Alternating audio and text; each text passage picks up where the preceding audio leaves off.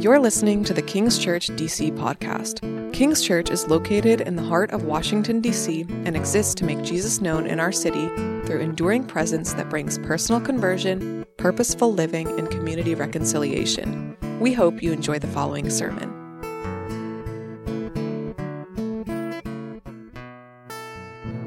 Well, you can be seated. Good morning, everybody. My name is Ben. I am one of the pastors here at King's Church.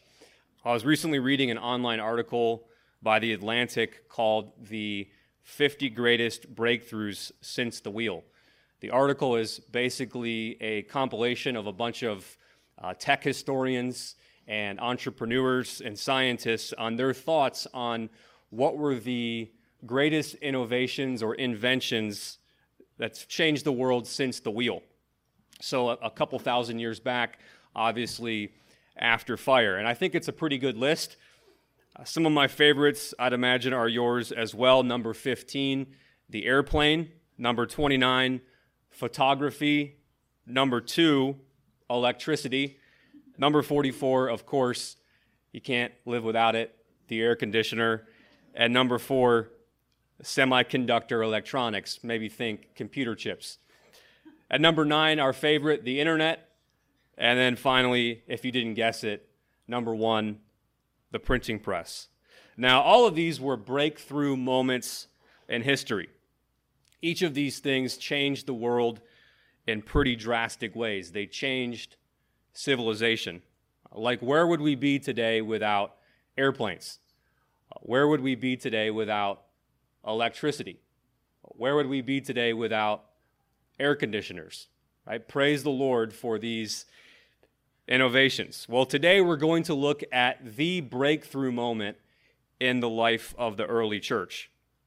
We're looking at the moment when God's people start experiencing the implications of the resurrection of Jesus and a new covenant. We're looking at the moment when the dots finally start to connect for God's people. And of course, that moment is when the doors of the kingdom of God are swung wide open for any person, no matter their record, no matter their background, their culture, their race, or their status, to have a new relationship with God and a renewed community through the church. It's the moment where it becomes plain that because of the death and resurrection of Jesus Christ, that God has a new covenant with the world. One where you don't have to give up your culture or conform to another culture in order to be right with God. That you can be a Roman, that you can be an African, that you can be a European, and that you can stay that way. And at the same time, you can be a renewed version of those things. You can be a born-again version of whatever it is that you are. This is a big moment in the life of the church. And what it really teaches us is the main idea of my message as well as the main idea of this passage, and it's this, that the gospel is for all. Meaning the good news of God is for every person, no matter your background, your record, your status, your race, or whatever it might be. God desires to know you and for you to experience a renewed community in the life of his church. Now, my outline is pretty simple, and it will be up on the screen. Basically, this passage has 6 distinct scenes that really mark out this historic moment for us in the life of the church. And we'll get a front row seat to each moment. And then in the second part of this message, I'll really ask us and ask myself and ask this text, what does this mean for us today? So scene 1, we'll look at an introduction. We'll see that in Acts chapter 10, verses 1 through 8. Scene 2, we'll see a vision. Scene 3, action. Scene 4, a declaration. Scene 5, a confirmation. Scene 6, a resolution. And then, of course, at the end of this message, we'll ask ourselves, what does this all mean? Now, before we get to this first scene, a little bit of a backdrop for those of you who may be joining us here for the first time today, or maybe those of you who've been kind of in and out during the summer and the last couple months. We have been studying the book of Acts. And here we are today in Acts chapter 10. It's been about 10 years since Jesus Christ came and died and was raised to life and ascended. And now the new covenant, or the New Testament, was here. God's people, the Jews, had waited a long time for this moment. Yet it came in a way where many of them pushed back on it and misunderstood it. Jesus the Messiah wasn't a political or a military leader. Rather, he came in weakness, and he died for sin, and he was resurrected in power. And on top of that, instead of bringing a physical kingdom to overthrow the Romans, Jesus brings a spiritual kingdom. And as he ascends to heaven, he makes this promise that one day he will make all things new. Now, these events, the gospel, was like a massive earthquake rocking humanity. And Acts, the book we're studying, is basically a book that tells us about the aftershocks, the implications. Said another way, the gospel, the coming of Jesus, the dying of Jesus for our sins, the resurrection of Jesus for our justification before God, this gospel is like a giant earthquake in the ocean, and the book of Acts is showing us the waves, the implications. And so far, those waves are things like the Holy Spirit, the third person of the Trinity, coming in power, fulfilling the promises of the new covenant.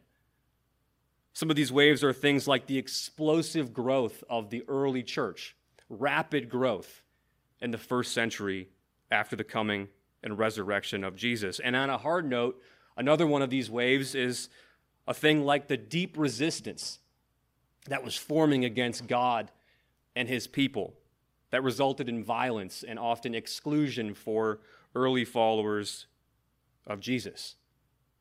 And this morning we find ourselves looking at one of the tallest waves, one of the largest waves, and it's about to make landfall.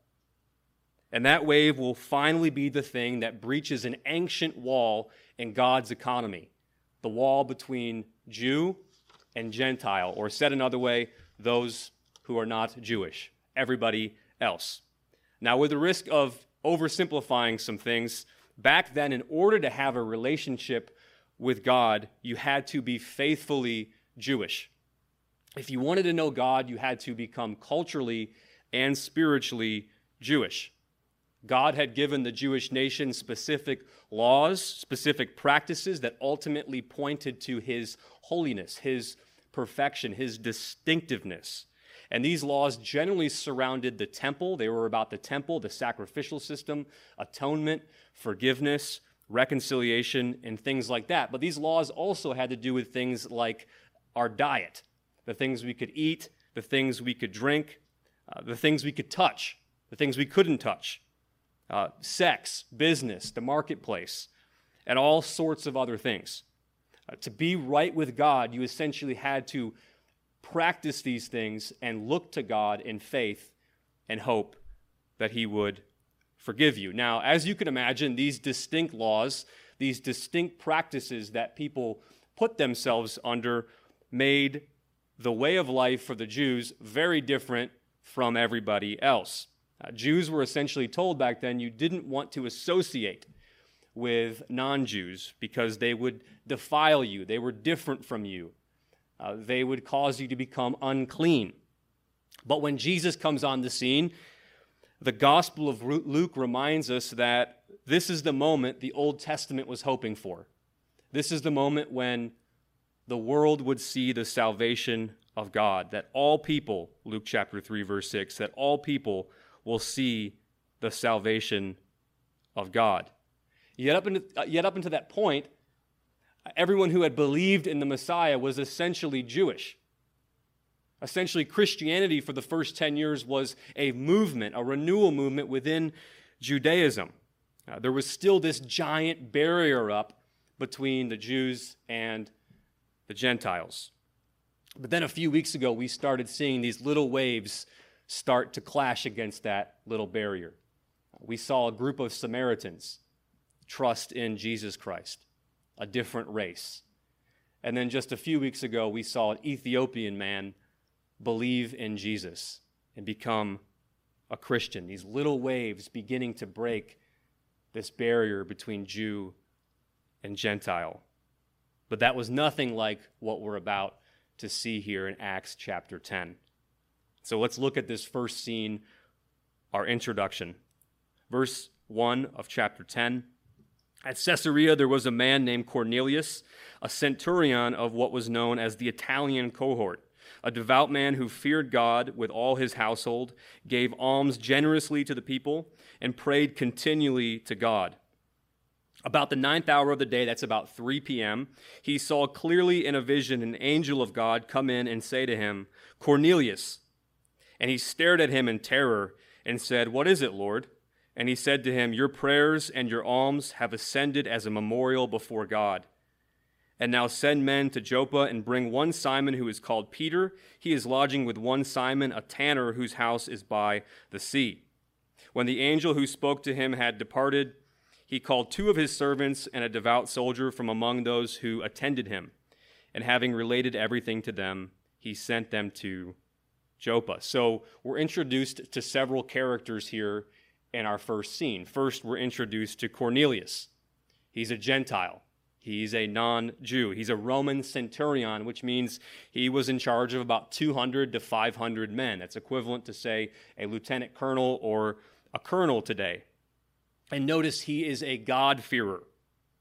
Notice that doesn't mean he has a relationship with God, but his family and he are very devout. They pray, they give, they have belief that God is real. They're pretty good people. This is similar to a lot of people today. They're pretty good people. Cornelius is a pretty good guy, and he's got a pretty good family. Second, we notice this angel of God. This angel appears to Cornelius in some type of vision. Cornelius is totally freaked out by this vision, and this angel essentially tells Cornelius, "Hey, God sees you. He hasn't forgotten about you." And that he wants Cornelius to go get this guy Peter, who he really doesn't know for some reason or other. Third, we meet Simon Peter and Simon the tanner. Simon Peter, of course, is the Apostle Peter, who's one of the primary leaders in the early church, and he's staying with Simon the tanner, who's this guy who makes animal pelts somewhere on the Mediterranean Sea. And finally, we meet Cornelius's 2 aides and a devout or religious soldier. Cornelius would have had a bigger staff, and so he sends 2 of his aides or his servants and a religious soldier to go retrieve the Apostle Peter. And the passage now continues. We move to this second scene, Peter's vision. Verse 9, the next day as they were on their journey and approaching the city, Peter went up on the housetop about the 6th hour, it's about noon, to pray. And he became hungry, probably because it's lunchtime. And he wanted something to eat, but while they were preparing it, he fell into a trance and saw the heavens opened and something like a great sheet descending, being let down by its 4 corners upon the earth. In it were all kinds of animals and reptiles and birds of the air.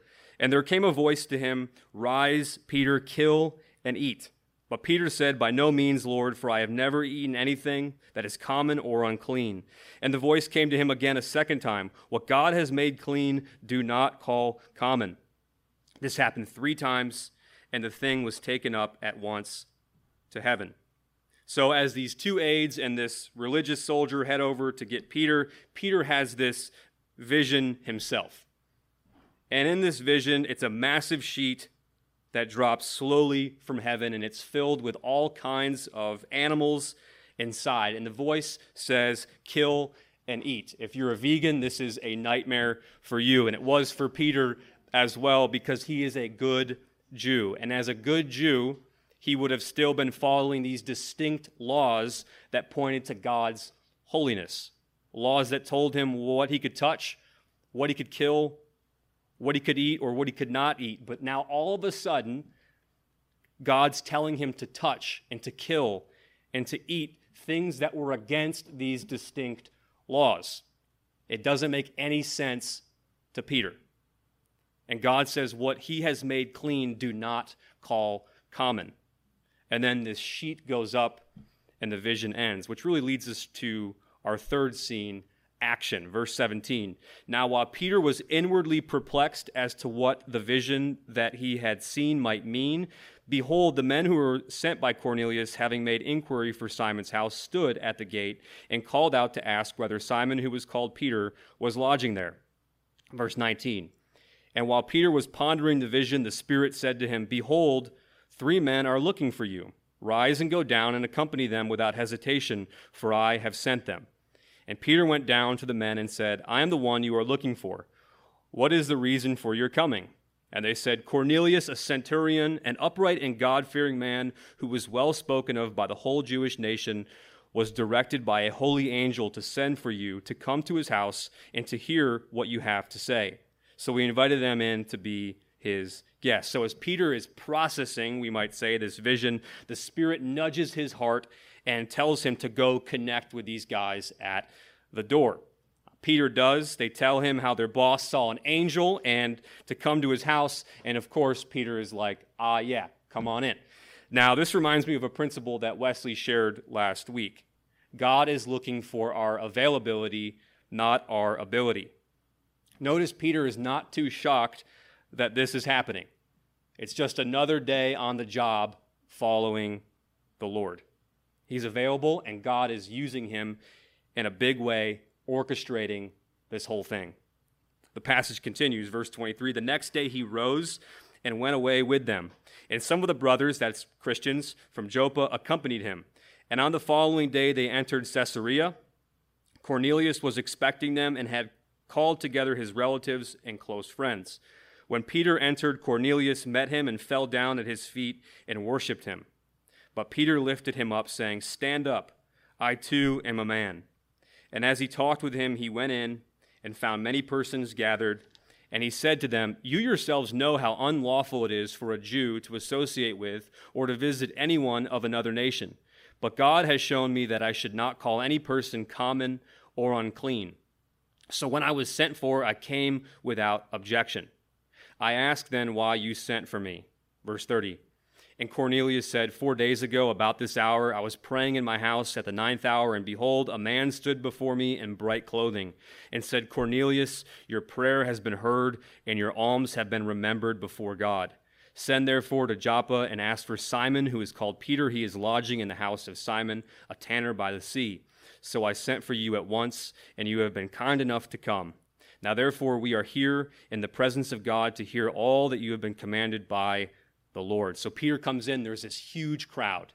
It's all of Cornelius' friends and family and maybe some of his colleagues. And as Peter and Cornelius start sharing their experiences, they both realize that God has orchestrated this moment and that there's something very special about to happen in this moment.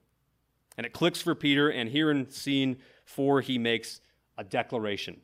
Verse 34.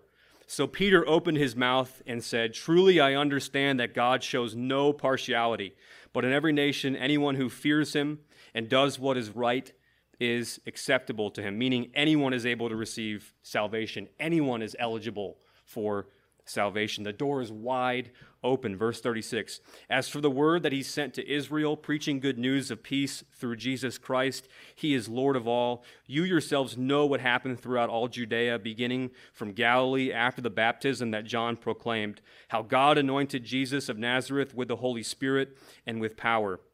He went about doing good and healing all who were oppressed by the devil, for God was with him. And we are witnesses of all that he did, both in the country of the Jews and in Jerusalem. They put him to death by hanging him on a tree, but God raised him on the 3rd day and made him to appear, not to all the people, but to us who had been chosen by God as witnesses, who ate and drank with him after he rose from the dead.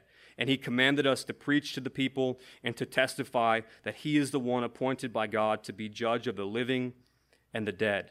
To him all the prophets bear witness that everyone who believes in him receives forgiveness of sins through his name. So Peter essentially preaches the gospel here, the message of Christianity. He retells the coming of John the Baptist, who announced that the Messiah was Jesus and that he had finally arrived. He talks about how Jesus was filled with the Holy Spirit and power and went around doing good and healing people because God was with him. He shares how Jesus died on a cross, but how God raised him from the dead and how he appeared to people. He describes that Jesus is the one appointed by God to be the judge of the living and the dead. And he says Jesus is the one who the whole Bible points to. Jesus is the one who all the scriptures are about, and that anyone who believes in him will receive forgiveness and reconciliation to God in his name. And as Peter is saying these things, as he's preaching the gospel, we roll into scene 5, confirmation, verse 44. While Peter was still saying these things, the Holy Spirit fell on all who heard the word.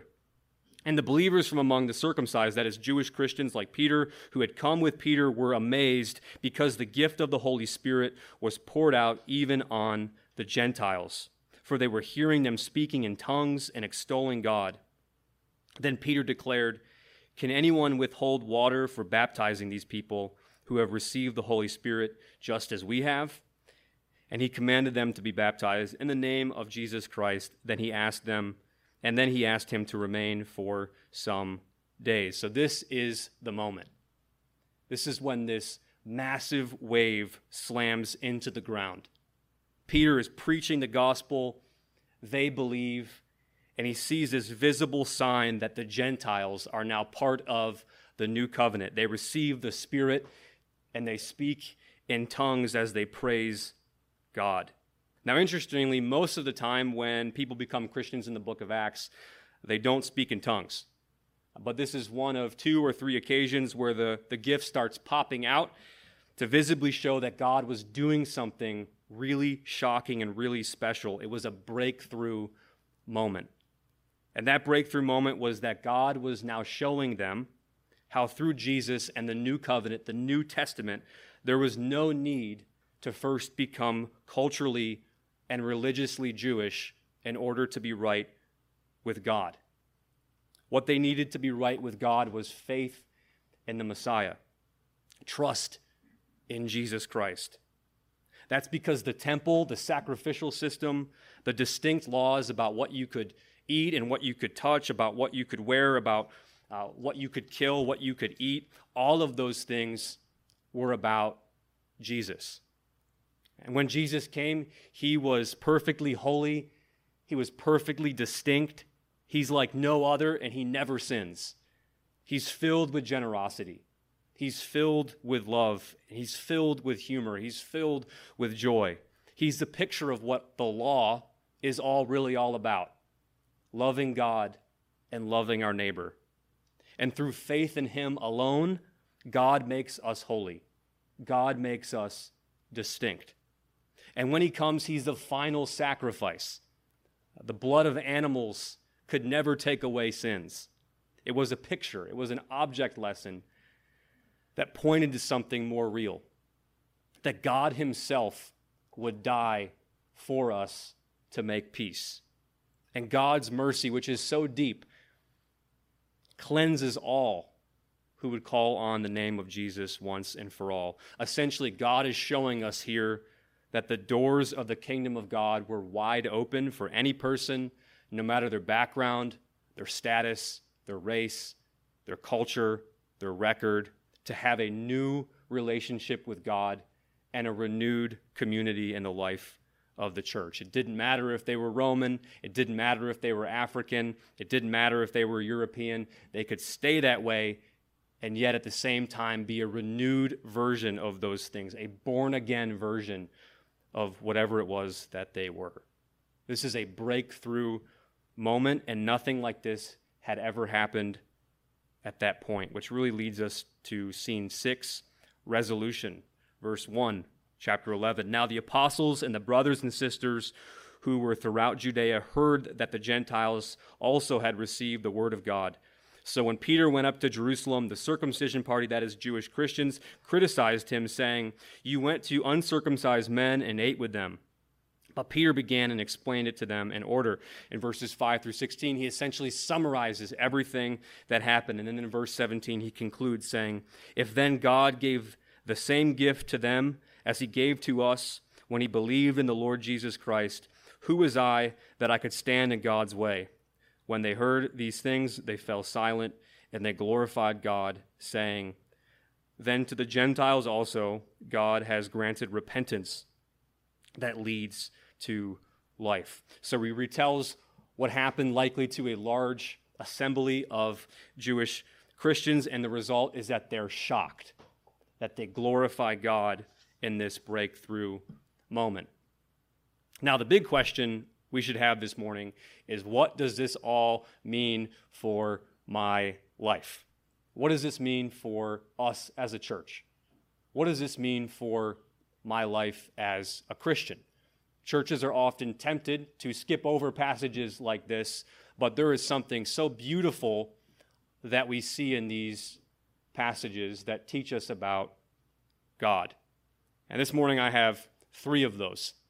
3 takeaways for what Acts chapter 10 and the first part of Acts chapter 11 can teach us, what it speaks to us about.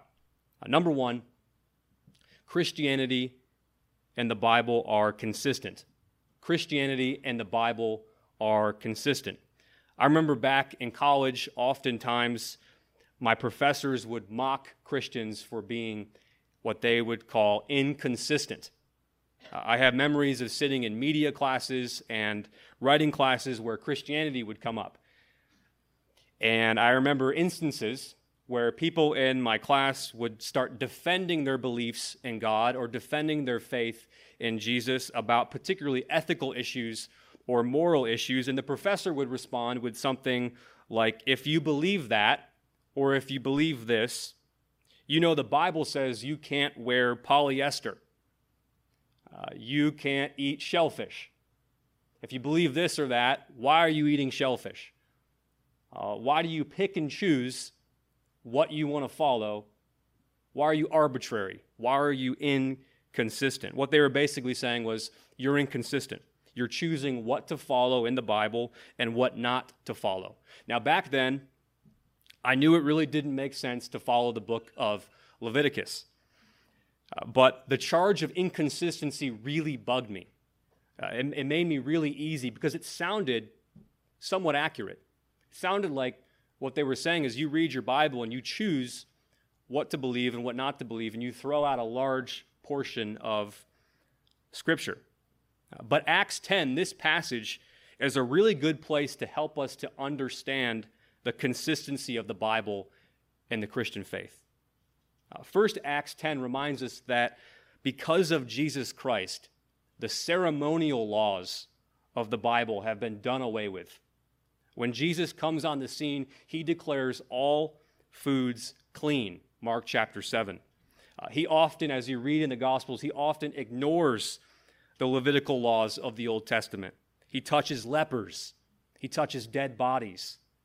And when he died on the cross, the veil in the temple was torn into 2, showing that that sacrificial system, with all of its clean and unclean rules and laws, had been done away with. In other words, it would be deeply inconsistent with the Bible if we followed those ceremonial laws today.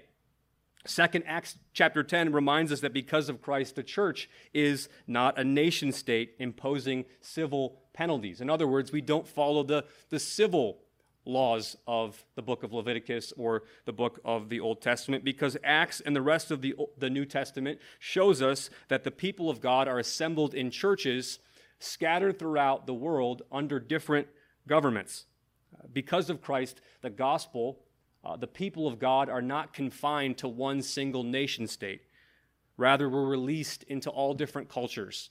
The good news, faith in God, reconciliation with God, is spread out throughout the world, which means the church is not a civil government, and sins are not dealt with the same way they were in the Old Testament. In other words, it would be also deeply inconsistent with the Bible if we actually followed those civil laws today.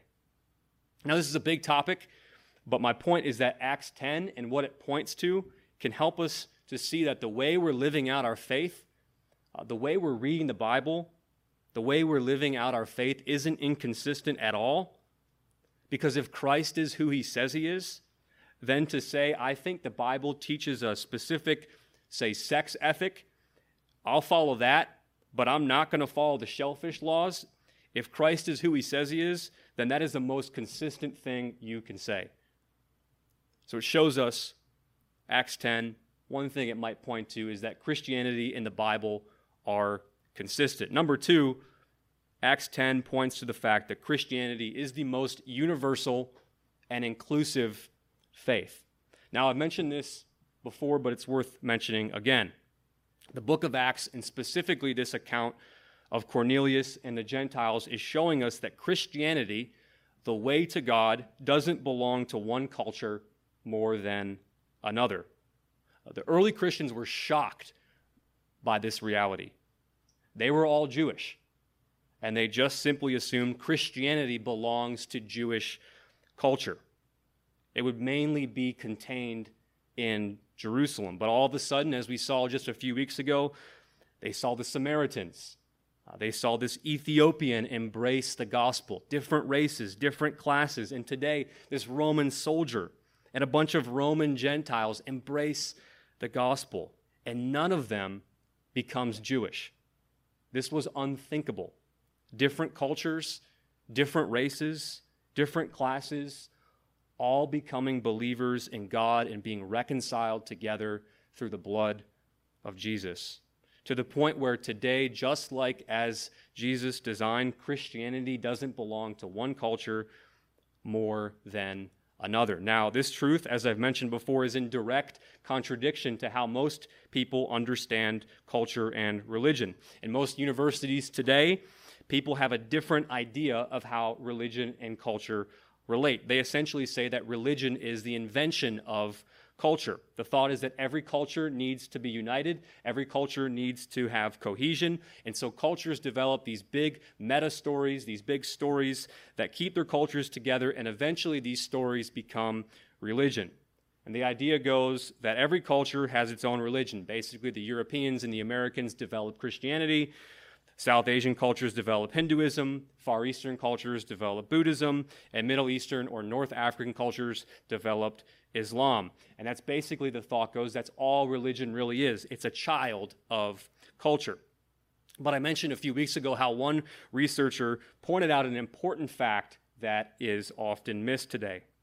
He notes that the statistics show that every major religion's population centers today, except for Christianity, are still primarily concentrated where they started. For instance, 96% of all Muslims today live in the Middle East. 96%. And in the rest of the world, North America, Europe, South America, and so on, there's only 4%. 88% of Buddhists today still live in East Asia. 98% of Hindus live in India or South Asia. But he points out when you get to Christianity, it's very different. It's the only true worldwide religion. Of all of the Christians in the world, 25% of Christians are in Central or South America or the Caribbean, 22% are in Africa, 15% are in Asia, that number's growing very fast, 20% are in Europe, 3% are in Australia, and 12% are in North America of all Christians. He says it's worldwide because of the very universal and very inclusive nature of the Christian gospel. First, it's universal because anyone, anywhere, no matter their culture, their record, their race, their class, their status, anyone can reach out to God and have a relationship with Him and a renewed community in the church by calling on the name of Jesus Christ.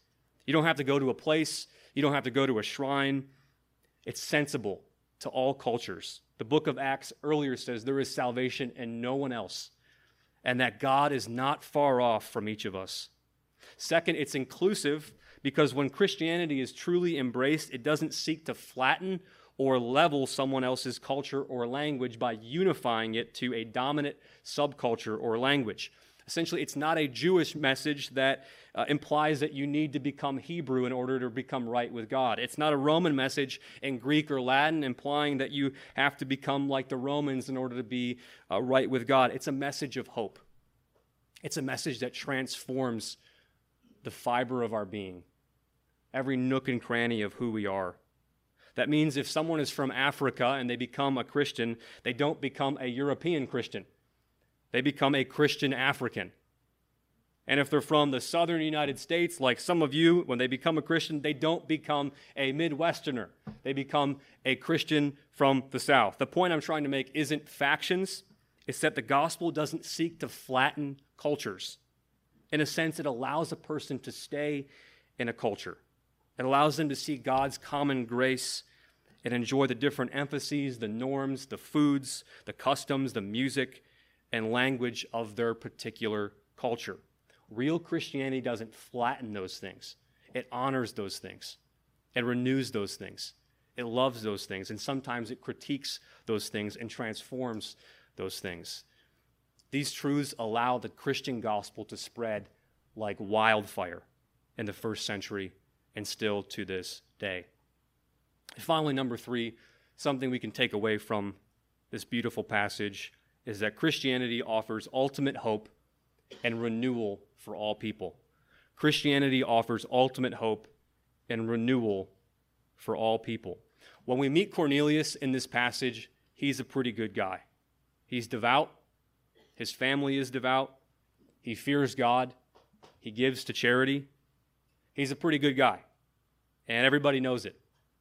But Cornelius doesn't know God. He needs to be brought to repentance and life, Acts chapter 11, verse 14. And that's exactly what he does. He puts his faith in Jesus Christ, and God makes him new. He receives God's Spirit, and he praises God as a result. This is a great reminder this morning that there are 2 ways that we can run from God. We can do all the right things, or we can do all the wrong things. 2 ways to run from God. We do all the right things, or we do all the wrong things. Cornelius was trying to do all of the right things. He was moral. As my friends once said pretty harshly, morality may keep us out of jail, but it doesn't keep our souls out of hell. He needed a Savior. He needed his heart truly cleansed. He needed to be renewed. And through Jesus, this is precisely what happened. He found new life. He found salvation with his God. He found his heart being cleansed to the uttermost through the blood of Jesus Christ. And this morning, as we turn to the Lord's Supper, we're reminded that it's still only Jesus that can save our souls. It's still only Jesus who can cleanse us to the uttermost. It's only Jesus who can make us fully alive. Thank you for listening to this episode of King's Church DC podcast. If this sermon encouraged you, please like, rate, and subscribe to our podcast. For more information on our church and service times, please visit kingschurchdc.com. We hope you will join us again next week.